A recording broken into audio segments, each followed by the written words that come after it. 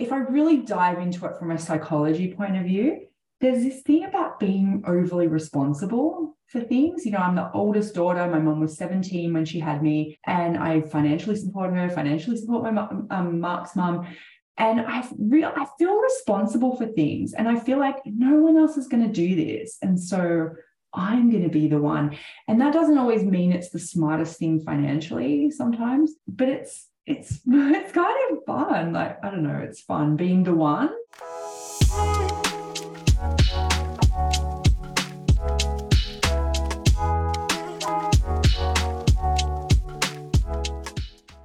Welcome back to the Joy, Color, Impact, and Dogs podcast. Thanks for joining us today.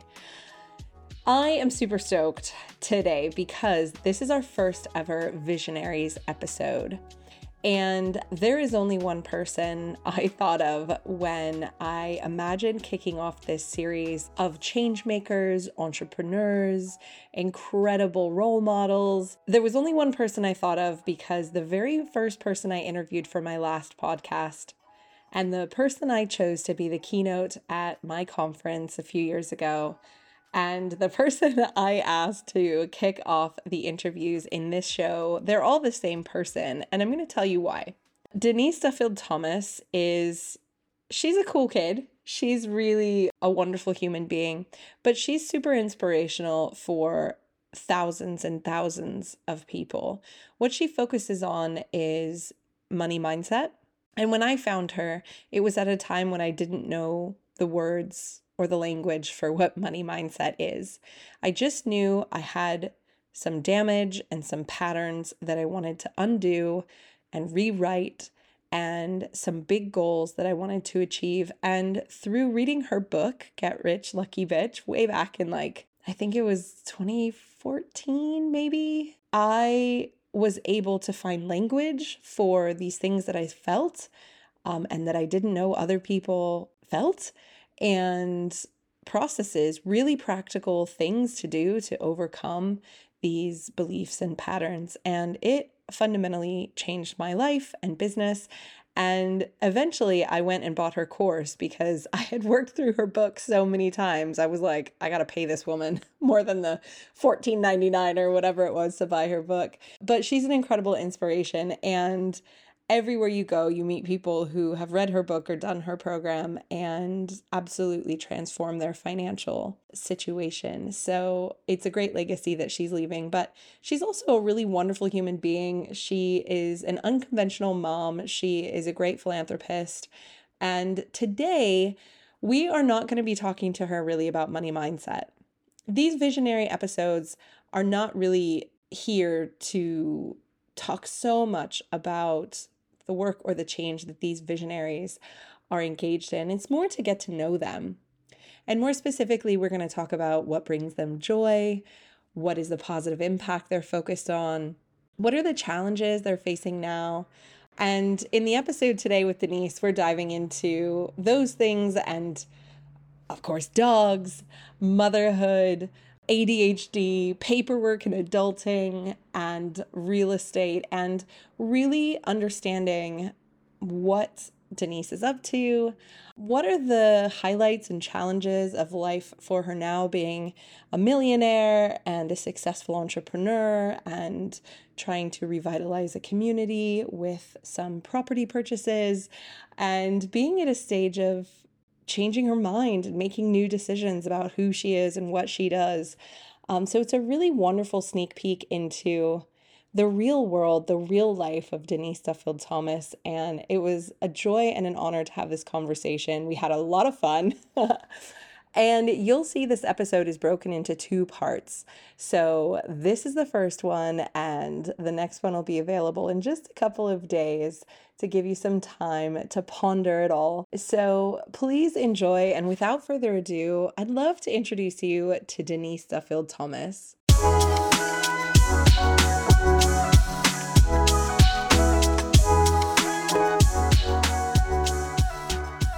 Hey Denise, how you doing? I'm good. All right, give me the real story. What's actually going on in your life right now? It's what, Oh like my 7 God. a.m. there? Yes, 7 a.m. first call of the year. So it's like everything's packed away, microphones and headphones. And hubby's, I went to jump in the shower and I said, hubby, sort out your office so I can have my call in there. And then I come down, I'm like, where's the phone? It's like, kids yelling, the dogs, everything's happening. It's all fun. And here we are. Yeah. I was just saying to you, I was like racing through bedtime trying to like, and of course my husband's like, I've got badminton. I'm like, I've got a podcast. Or like, can I leave the kids in the house and go out to the office and it'll be fine. Like, this is real life. It's fine. So the way I like to really start these conversations is by asking you what in your life right now is bringing you the most joy. Okay, not today. Yeah, not today yet. I mean, I have pockets of joy in the madness at the moment. I mean, there's a lot going on in my life, but my doggies always bring me joy. They They're really good for that, aren't they? Yes, they do. And they're going to doggy daycare every day at the moment because we're, doing a lot of stuff. And I miss them. And so Albie's 3 and Daisy's 2, and their personalities are just getting better and better. It's really great. It's so funny to me because you and I having this conversation would never talk about our kids like this. We'd never be like, Emmy's 2 and she's just starting to talk. Like, never. Well, people ask me all the time how old my kids are, and I'm like, let me do some math. I was pregnant in. Brilliant. So I remember when you got Albie and I was like, yes, she's coming to the dark side, dogs. And then I didn't even know that you got Daisy. So what was the reason for jumping from no dogs to 1 dog and 1 dog to 2 dogs? It was actually my youngest. Every time we would take her out from when she could wave, she would wave at animals.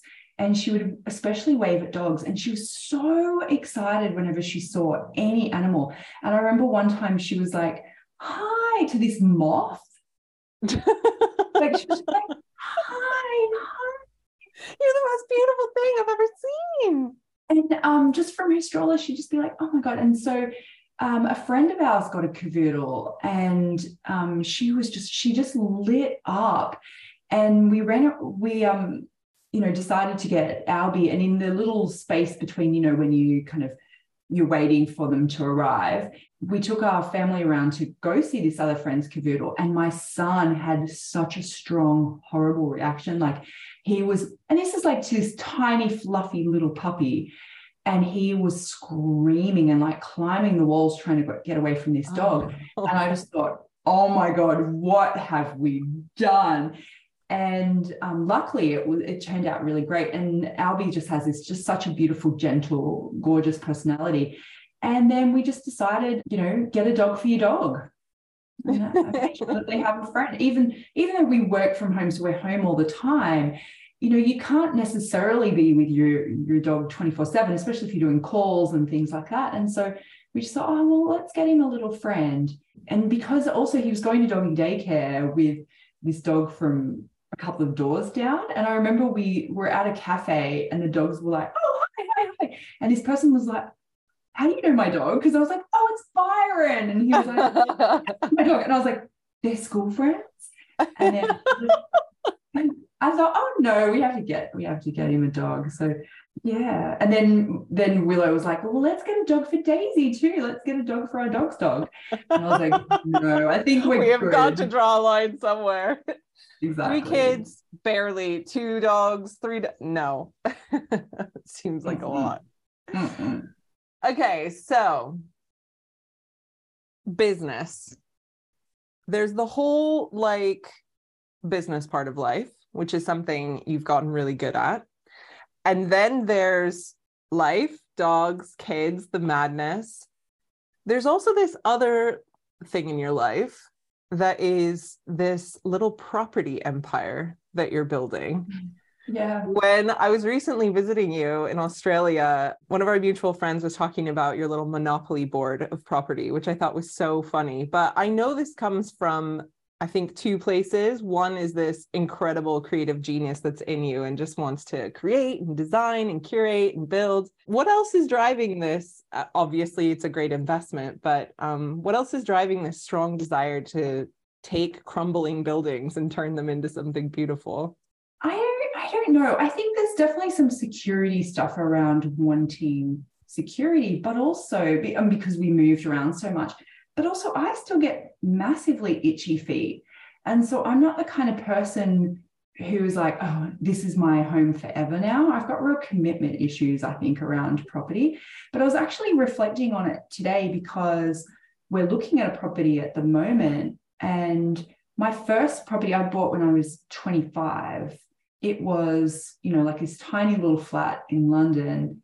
And it was only because it was pre-financial crisis. The banks were offering 104 loan to value mortgages. What? Yes, 104, which means they gave you money. They gave you a house and then they gave you money on top of it to furnish the house. And it was still, you had to still pay £1,000 for closing costs. And Mark and I borrowed it off his mom to be able to buy our first property.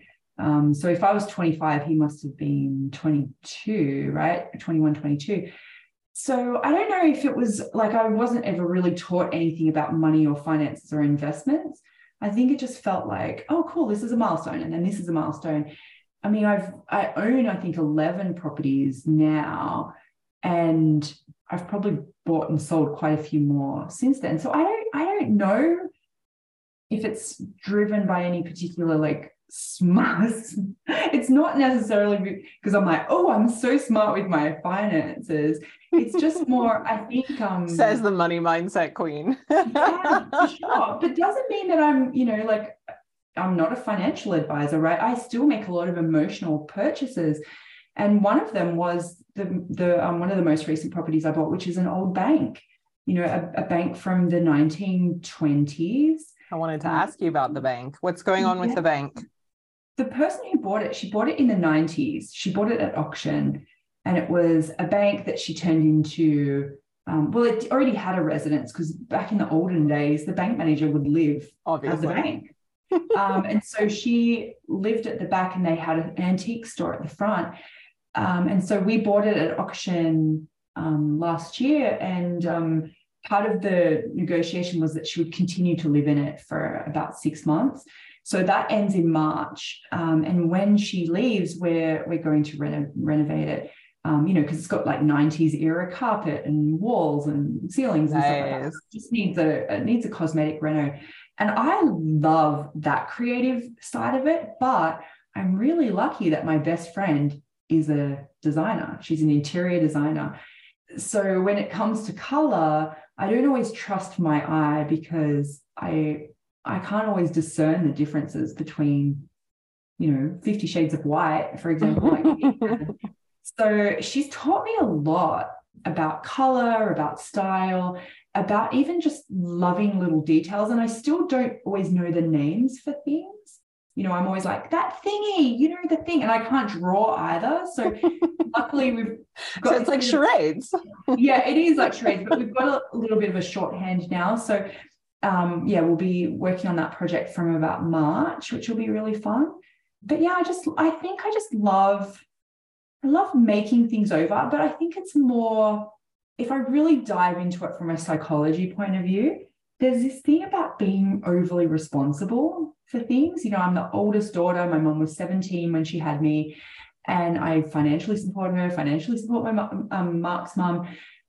And I feel responsible for things, and I feel like no one else is going to do this. And so I'm going to be the one. And that doesn't always mean it's the smartest thing financially sometimes, but it's kind of fun. I don't know, it's fun being the one, if that makes sense. Mm-hmm. So the Rose Farm was was this the first big project that you took on in terms of a massive remodel, aside from building your home? Yeah, I think so. We've done little cosmetic renos where it's just like apartments and things, right? Yeah, we've done that. We've done that quite a few times. But the Rose Farm was a really interesting thing. And actually, we're getting a magazine cover really soon. So I don't know when this is coming out, but I just started reading this beautiful magazine called Country Style magazine when I was pregnant with my third baby. And I was really trying to give myself, I was calling it my sabbatical. And I was really trying to not use that time to do a lot of work projects. And so I was reading this beautiful magazine, just trying to, I don't know, just calm my nervous system down and just read about these beautiful little old houses and people renovating things.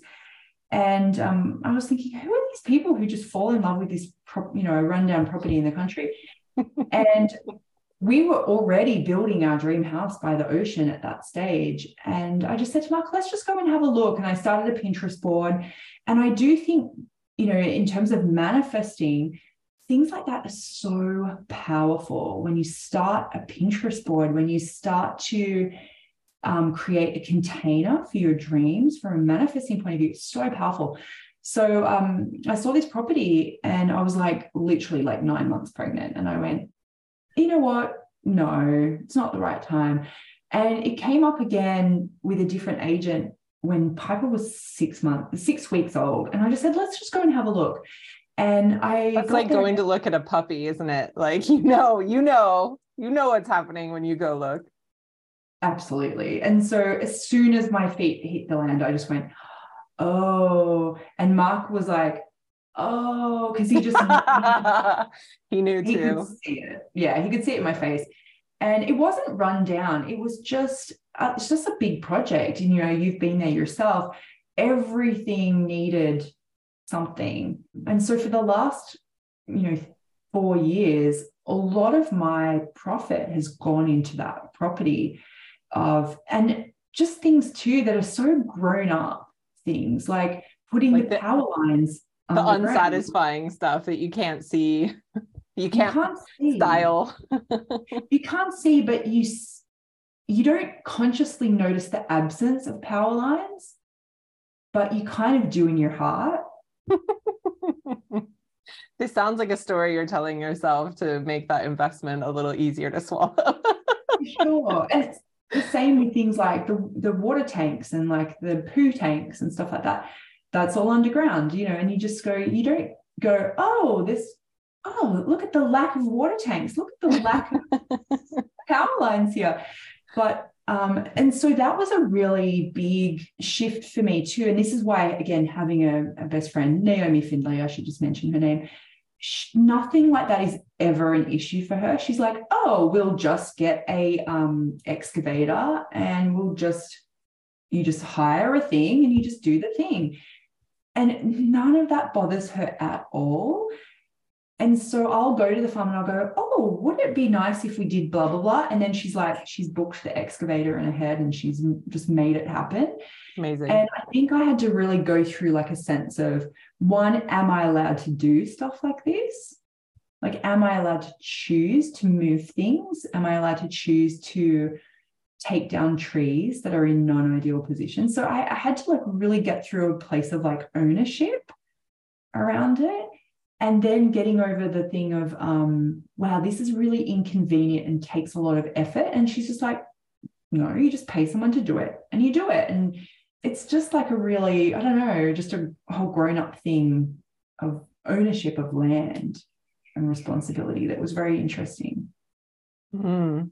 And now that it is so beautiful and you've welcomed lots of guests and had some beautiful events there, how are you feeling about when you think about your original vision? How are you do you feel like that vision is realized? What's missing? What has exceeded your expectations about what the Rose Farm could be? Well, the house has absolutely been transformed into something that for me is so satisfying and just, so beautiful. The thing that's been really frustrating is my original vision was, let's do weddings here. And yeah, I'm sure anyone, such a good wedding venue. Amazing wedding venue, right? And I've had 3 years of red tape, bureaucracy, roadblocks, literally problems with the roads. Like, there's been so many things. And for me, that's so frustrating, right? I've worked for myself for a long time. Freedom and independence is my highest value. And to have a pencil pusher say, this is the rule, and all of the rules seem to be contradictory to me and incredibly like, I'm just like, welcome to the country. Yeah, that's been really frustrating because I'm used to just kind of making things happen myself and not having to really follow any rules at all.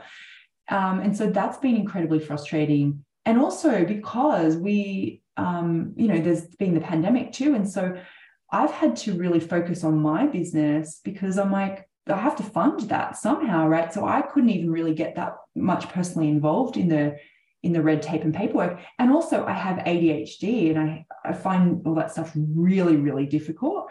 And so it was, that's been a really frustrating process. But whenever I go out there, I just go, oh my God, this was so worth it. This was so worth it for our family. This is so worth it to bring beautiful people like yourself into the space. It's just frustrating that I can't seem to, get through the red tape stuff yet. Reality, such a bitch. Such a bitch. And, I think this year I'm going to have a little bit more bandwidth. I feel like I have to get a bit more personally involved with the council, but it just, paperwork scares me so much. Oh, and the worst. You should see these applications because it's like, section 5.2.A. And I'm like, just do it. That brings back like visa PTSD for me of these like fat visa applications of unbelievable detail. Not fun. Yeah, not fun at all. That is not a visionary's dream come true for sure. No, okay. But I do think I need to put some manifesting energy into it. I feel like I think once I do, and it's the same with the bank, we'll have to find a really nice tenant for the bank and things like that. I think when I put my attention to something, it usually manifests itself pretty quickly. I just have a lot of split focuses in the last couple of years, which is why I'm so grateful for having someone like Naomi in my life, but also Mark too. Mark is just great at logistics and paperwork and, he's like a dog with a bone. Whereas I'm just like, well, I'll just make the money. And then you do whatever you need. But cool, we need that money. I'll go find the money. It's all good. Which is an amazing skill to have, honestly. Let's talk about super dads for a second, because this is something I really resonate with. And my husband, like your husband, is like the best dad and totally on the PTA and knows all the kids at school. Of the amazing. PTA. Not just on the PTA. So in that dynamic in your life, having super dad, what does that enable you to do? What is that like? What does that feel like? What does that look like for you? Because the thing that continually surprises me, because I would say I'm a good mom, but I'm not someone who aspires to do motherhood as a job. And I've never been someone who could spend much time with my kids without losing my mind, because I'm highly sensitive, and the noise and the movement and all that stuff. It just, there's this regulation I have to do that really, I struggle oftentimes to be present because of that nervous system regulation. So enter the super dad who like any day, anytime can just take it on. But when I've had these conversations with a lot of women, especially when I've gone on these trips, and these women are like, I just don't know if I could, leave for a whole week. And I'm like, dream come true. Goodbye. Like, I feel like you and I don't really have that guilt around like not being, I don't know, whatever either society says we should be as mothers or what we feel internally a guilt trip to be. What does motherhood look like for you, knowing that you have this man in your life who is your life partner, who is a great dad, and also obviously you've got this business that you're the primary breadwinner for? Yeah, well, I'm totally with you. And I think it is refreshing to hear other people talk about it. Because, business and creating my own destiny has always just been something that's super important to me. And Mark and I got together very young, and I was very clear with him on that too. I was like, this is where I'm going. This is what's, important for me. And we got married. I think I was like 30, and, we kept on having these conversations of like, when are we going to have kids? And I kept on going, I just don't know, dude, because I'm not where I want to be yet. And I know that I am not going to have kids until I have made some money, because I was just, growing up seeing that lack of independence is really traumatizing. And I was just very clear that this is just not going to happen. And so we had our first kid when I was 33, and my business was, I think maybe about the $500,000 mark. So I was like pretty stoked about that. And I just kind of kept on, no, I actually might have even been at the $1 million mark by that stage, close to it. But I was very adamant again. I was like, dude, I can't have a second kid if you were in a 9-to-5 job. And I was just very clear on that. I was like, I can't do it. And by that stage, I think my business was at the $1 million mark. And I remember Mark sort of going, well, I can't quit my job. What would I tell people that I do?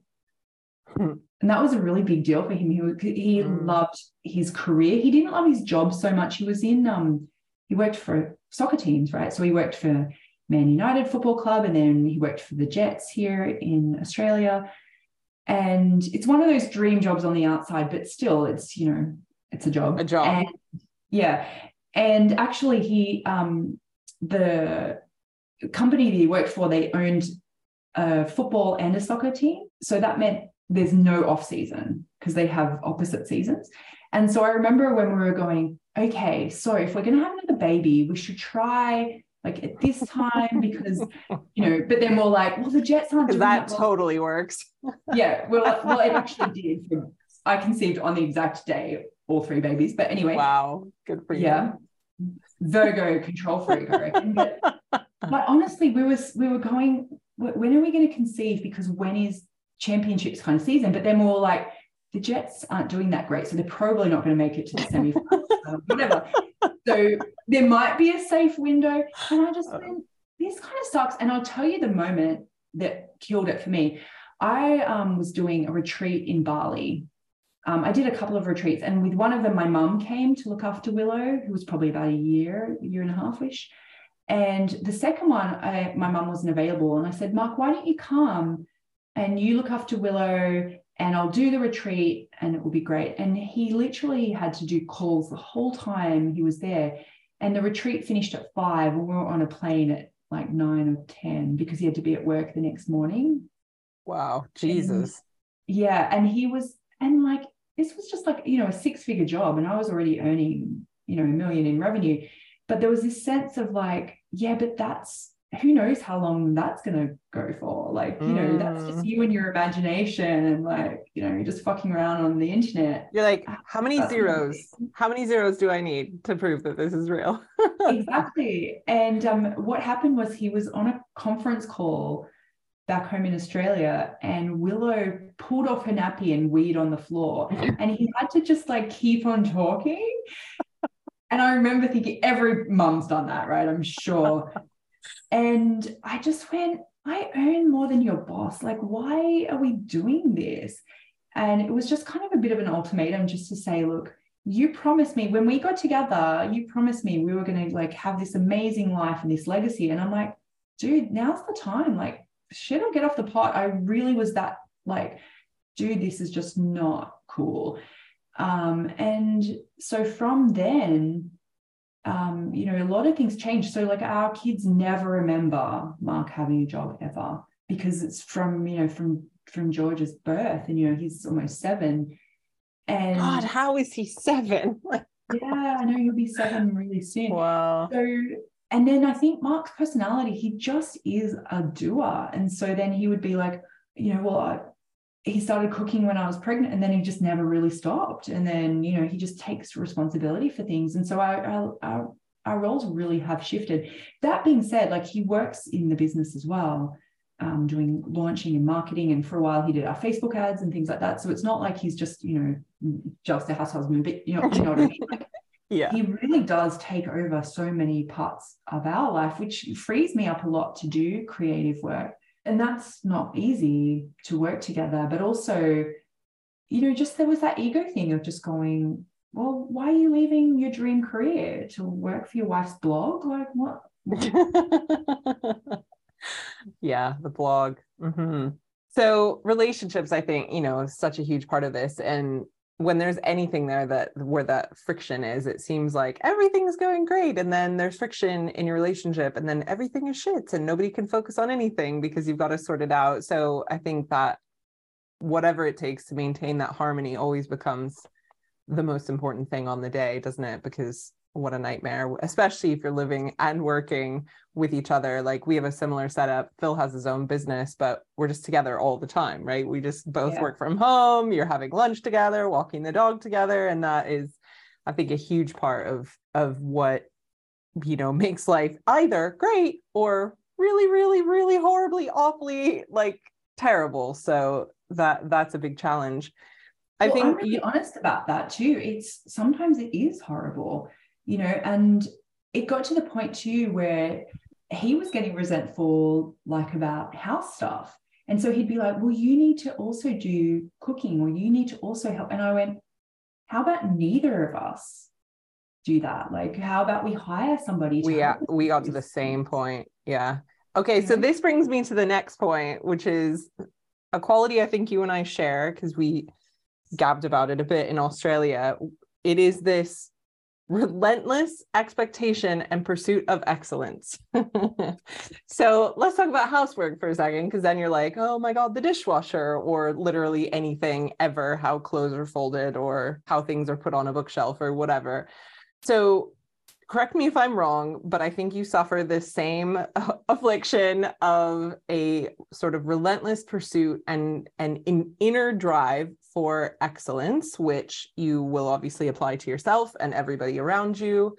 What does that look like for you? So I'm a Virgo, but also I think too, a lot of that perfectionism came from me as a kid, of not having a lot of control and wanting things to be a little bit more stable or predictable. And so I remember actually one of the fights we used to have, like, very early on, like as in our 20s, I would get really upset about the dishwasher stacking, like to the point of tears. And it sounds really weird, and now I realize too, you know, I had undiagnosed ADHD, OCD runs in my family as well, but it really was like I couldn't control anything. And especially in my 20s, where, you know, Mark was kind of doing well in the corporate world and I was trying to figure out my thing, and I just felt like, I don't know, but it would always just concentrate in, like, how could you not see that this is the best way to stack the dishwasher?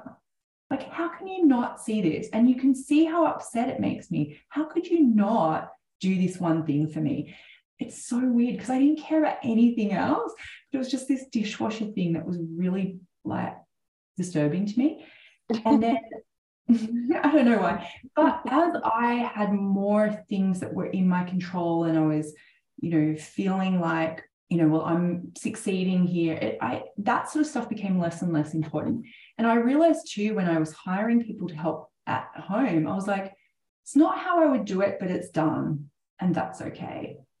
And it only comes up every now and again, like at Christmas time when my housekeeper's not here, and I go, oh, there's no clean underwear in my drawer, like with the underwear fairy. Where is she? Yes. And so then I'm like, oh, I should do some laundry. And I go down into the laundry and I spend 2 hours and I start to go, this isn't the best system. I can't believe that everyone in this house thinks that this is an okay way to do laundry. And then I start Googling, like, what's the best laundry thing? And then I order things. And then it becomes this whole thing. And then I get really upset about it. And then I start to go, this has been done this whole time. And I haven't even. And then I snap out of it. And then I go, not my problem. So that's hard. The thing that's been hard, I think, in the last couple of years is Mark has come more and more into the business. And I also, the last probably 2 years, have had to juggle a lot of things. I haven't been able to really dive deep into each of those areas and really create that excellence. And so things slip through the cracks. You know, spelling mistakes slip through the cracks, which mortifies me so much. And I go, you know what, team? Everyone's going to think that I'm the idiot who can't spell. They're going to think that I don't know how to spell. None of your faces are on this. None of you. I don't see your name in this email. Exactly. And so that stuff really annoys me. But also it's sometimes things where I just go, you know what, that is on me. They did send it to me, but I didn't have the bandwidth to do it. And I'm actually refreshing a course at the moment that's like 5 years old. And I'm seeing spelling mistakes in there in the handout and things. And I'm like, cool. But I'm like, it's still on me, but it's just that stuff that I think is really frustrating, of the lack of control, but also it is my face on everything. So, I have those tendencies, and I think it's, again, it runs in my family. OCD runs in my family. Anxiety runs in my family. But I do see that as like a lot of creative people in my family didn't have outlets for their creativity. And so when you don't, I do think it turns inwards a little bit. Mm-hmm. And you start to nitpick things, or you start to, like my auntie, for example, I remember her, she was very similar, and she would be just like, the sponge, why is it? And I think she always seemed to be very angry about stuff. And I get that now. But also I think she just didn't have an outlet for her creativity. Same with my mom, and I remember my mom used to always be funny about cushions and like rugs. She'd be like, don't touch my rug. Don't, like, she'd always straighten pictures and things like that. And I think, again, she just had no outlet for that. And so I always have to just watch, like, am I pushing my creativity out, or am I trying to control everything and going in and trying to control Mark, or trying to control the kids? So I have to watch that a lot. It's interesting because I know we both work with archetypes. You work with the sacred money archetypes, and I use archetypes in branding. And I think an archetype we both share is a creator archetype.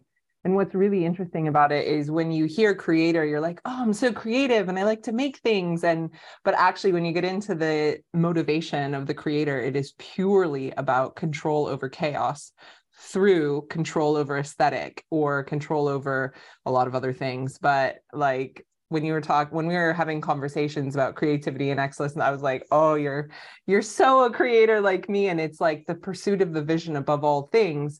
But there's all this shadow side of this. I think you've explained it beautifully, where that creativity sort of turns inward and you're like, I must control all the things. And if they're not in control, then I am panicked and I feel like shit and nothing is right and nobody's good enough, which I think kind of leads me into the next point, which is, one of the things I really have enjoyed exploring over my career, and not enjoyed exploring because I had to for personal growth as an entrepreneur, is this faster, better, more culture. And one of the conversations Phil and I have all the time is like, how are you going to know when enough is enough? Like, you get the bigger house, and then the bigger house, and then the bigger house, and then the more money. And obviously there's, this incredible culture in, the online world of like, you're $1 million business, and then you're a $10 million, and like, it's never enough. How do you, like, what have you struggled with in your own life with that faster, better, more? And how do you step out of it when you're like, actually, the good life is about being present and we do have enough? What does that look like for you? You're like me, you're never satisfied. This is a big issue for me, for sure, because Mark's mum was over a couple of months ago, and we were sitting, and I was like, I'm going to do this and this. And she was like, and this is the first time actually where I felt like she really saw me. Like, she's known me for a long, long time. She goes, your brain just never stops, does it? And she didn't say it in a critical way, which I think she has in the past. She was just like, wow, like, she was like in awe of you. Yeah, she was just like, I can't imagine what that's like.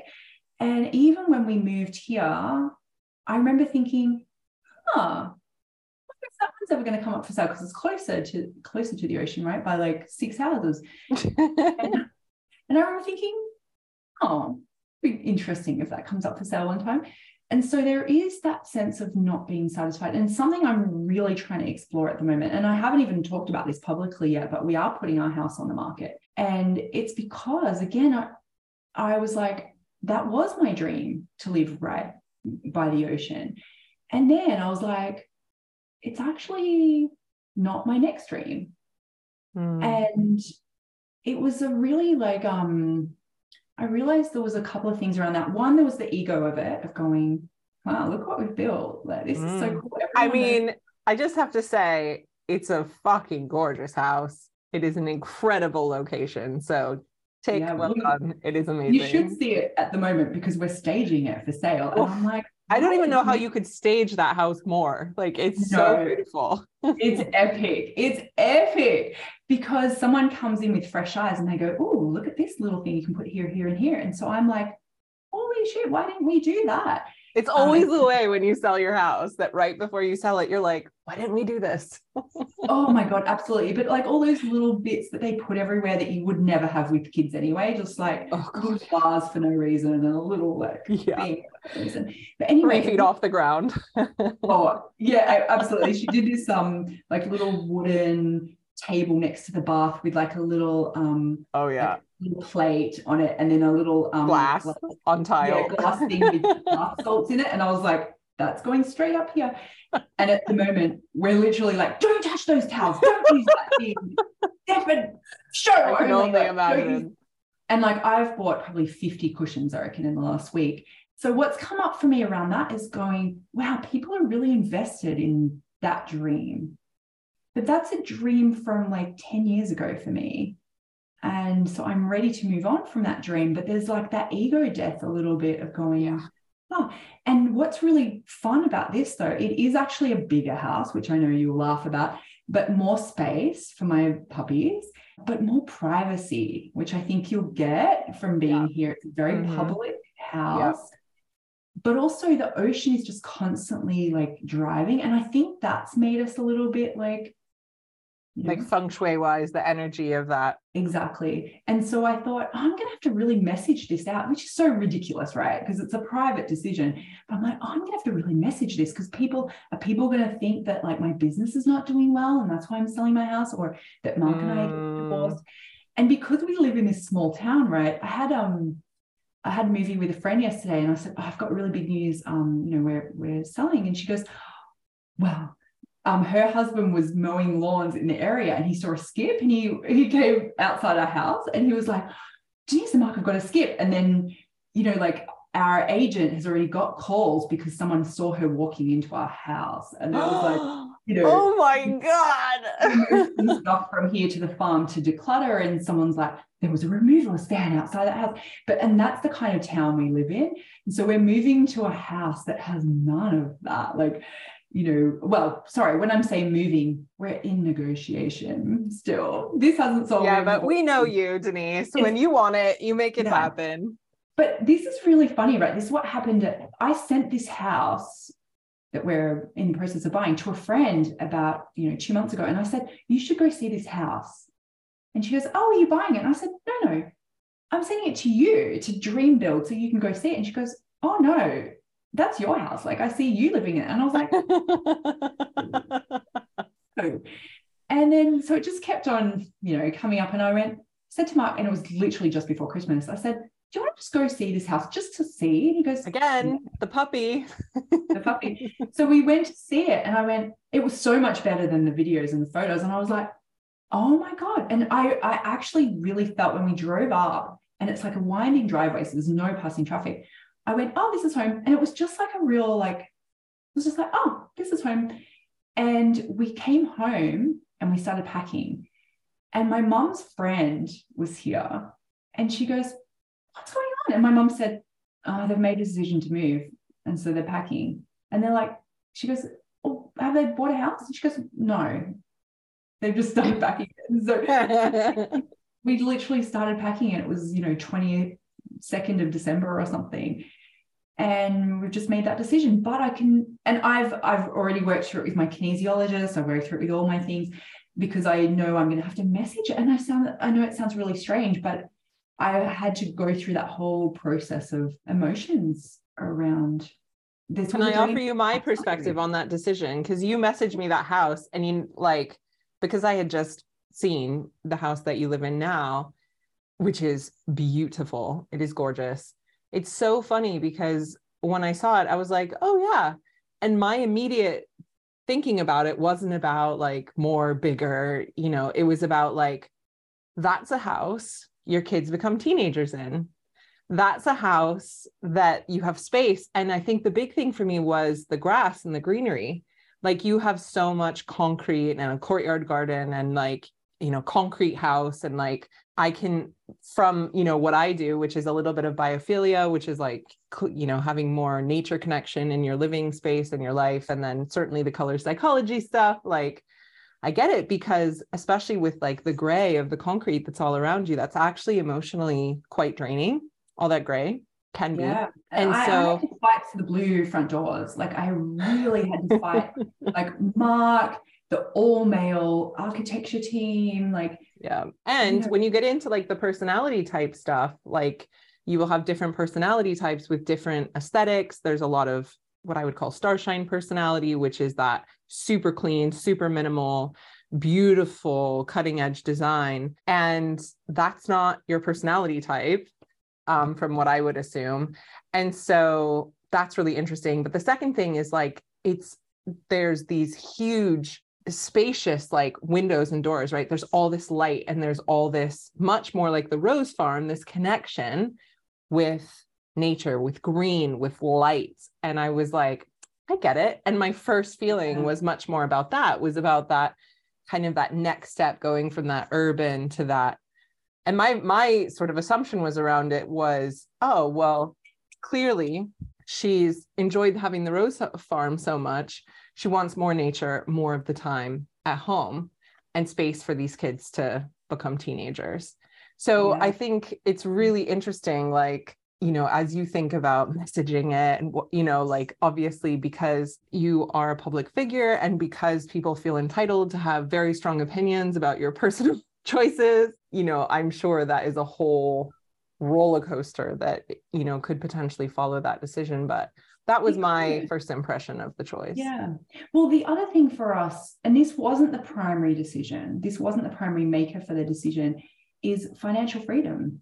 You know, like we were so lucky at the time to buy and build this house. Was such a massive financial stretch for us. It was the biggest sale in this area for the land. It was like an old apartment building. It was a really big deal.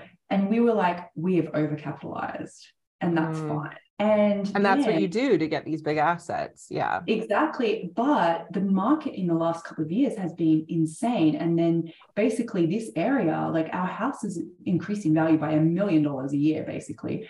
So we'll double our money, and we're moving only 15, 20 minutes away, but in a much quieter area.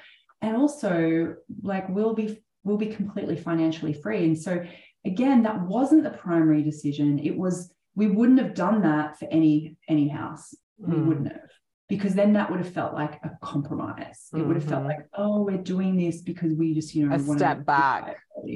Absolutely. And so when we saw the house, we're like, oh, this is just this. And the other thing too, because we actually recently sold our combi, and I'm going to be messaging this because my blue combi was such a big part of my brand for me. And it started in 2012 when I hired a combi for a photo shoot. And it just, I remember that photo shoot. Was that the one on the beach? Yes. And it was just like, I got it styled with a stylist Naomi. I had, you know, a professional photographer. Like it just felt like such a line in the sand of like, oh my God, this is where I'm going. There's no going back. No, exactly. And then Mark and I would walk along this beach, dream building about living here. And one day we saw this combi parked with a for sale sign on it. And we went, oh my God, like, let's buy a combi van, you know, and we called the guy. And it's a combi van from here with this provenance. Right. And it's blue. And I went, oh my God, we have to own a combi. And so we called the guy and he said, look, it's been sold, but my dad makes combis, like he restores combis. Would you like to just come and visit him, and, you know, you can have your own. So we went, and he basically has this combi graveyard, and he was like, which one do you want me to restore? And we found one that was like a 1974. It was right-hand drive, which is really cool because that's what we do in Australia. We're on the right-hand side. And it was an automatic, which meant I could drive it, you know, and that's pretty rare because a lot of those antique cars, you know, they're left-hand drive and they're freaking, you know. And they're the worst manuals ever. They're so challenging. Right. And so we went, oh my God, let's do this. And it took like 3 years to restore this combi, right? Because this guy is so in demand, and he'd be like, oh, I've got knee surgery. And we'd be like, ah. and also it's a zombie combi because he's like, oh, you know, that door's rusted, so I need to wait until I find a door that matches that door. And we're like, fuck, you know, and we had to choose all the leather for the seats and all this kind of stuff, right? So I've owned this combi for a couple of years. I've literally driven it one time in that whole time. And it was living at the farm. And I also like the most expensive photography prop ever. Right. And I was in Queensland, a different state, and I thought, I'm going to hire a combi, and it cost me $200 to hire a combi. And meanwhile, because the combi doesn't get driven very much, and it's an old car, every month something would break down on it, right? So then he'd have to call the combi guy again. He's got 50 combis ahead of you. He's like, oh, I need a part from freaking Germany. And so it actually became not a negative, but I was like, I am responsible for this freaking car. This is not joy anymore. Not joy, exactly. And on top of that, I've got a 1964 Chevy that also breaks down all the time. Got a Mark bought me a 1970 something baby blue MG, which we also sold recently because, again, I couldn't even drive that one. Thanks, babe. And again, it would break down, and like you'd turn the engine on, and you'd just be like, oh fuck, there's no airbags in any of them, no proper seatbelts. So I was like, all these things were weighing on my mind. The other part of that was living by the beach. Everything breaks down because of the salt. Yeah. And so I was like, trying to open the windows, and the windows are like, my the keypads, you had to replace the electronics every like 2 years. So I was like, I just felt burdened by all this stuff. And so I said to Mark again, I was like, can we just start letting go of some of these things? And because he's such a good action taker, he had sold that MG convertible within 3 days. Wow. And same thing with the combi, he put a little sign on it, and we put a ridiculous price on it. We put $50K on it. And because I was like, it's not a fire sale. I don't need to get rid of it. I just don't want it on my balance sheet mentally and emotionally anymore. Mm-hmm. And so this young couple bought it, and you could tell like it was such a big deal like it was for us. But they were like, we are going to use this every weekend. Oh. And like you could tell like it was a massive big deal. And they were like, we've been looking at all these other ones, and then this one was more expensive, but like it's a right-hand drive and it's automatic. And I was like, I know what? I said hi to them. I didn't even say goodbye to the combi. I was just like, cool, I'm so happy for you guys. I'm so thrilled. Okay, see ya. And then and I was like, that is going to be the best thing for them. And they're going to love it. And for me, it was just another thing I had to take care of. And I feel the same way about the house now. When the realtor came over, she said, you know what, you're selling this at a good time, because in 3 years' time, you would have to replace all of these things before you put it on the market. And I'm like, I'm letting it go. Brilliant. Just like, so I think sometimes people are a bit shocked at how detached I am from things. Again, especially if it's like, well, it was a big emotional purchase for you. And I'm like, I don't care. I just want my freedom.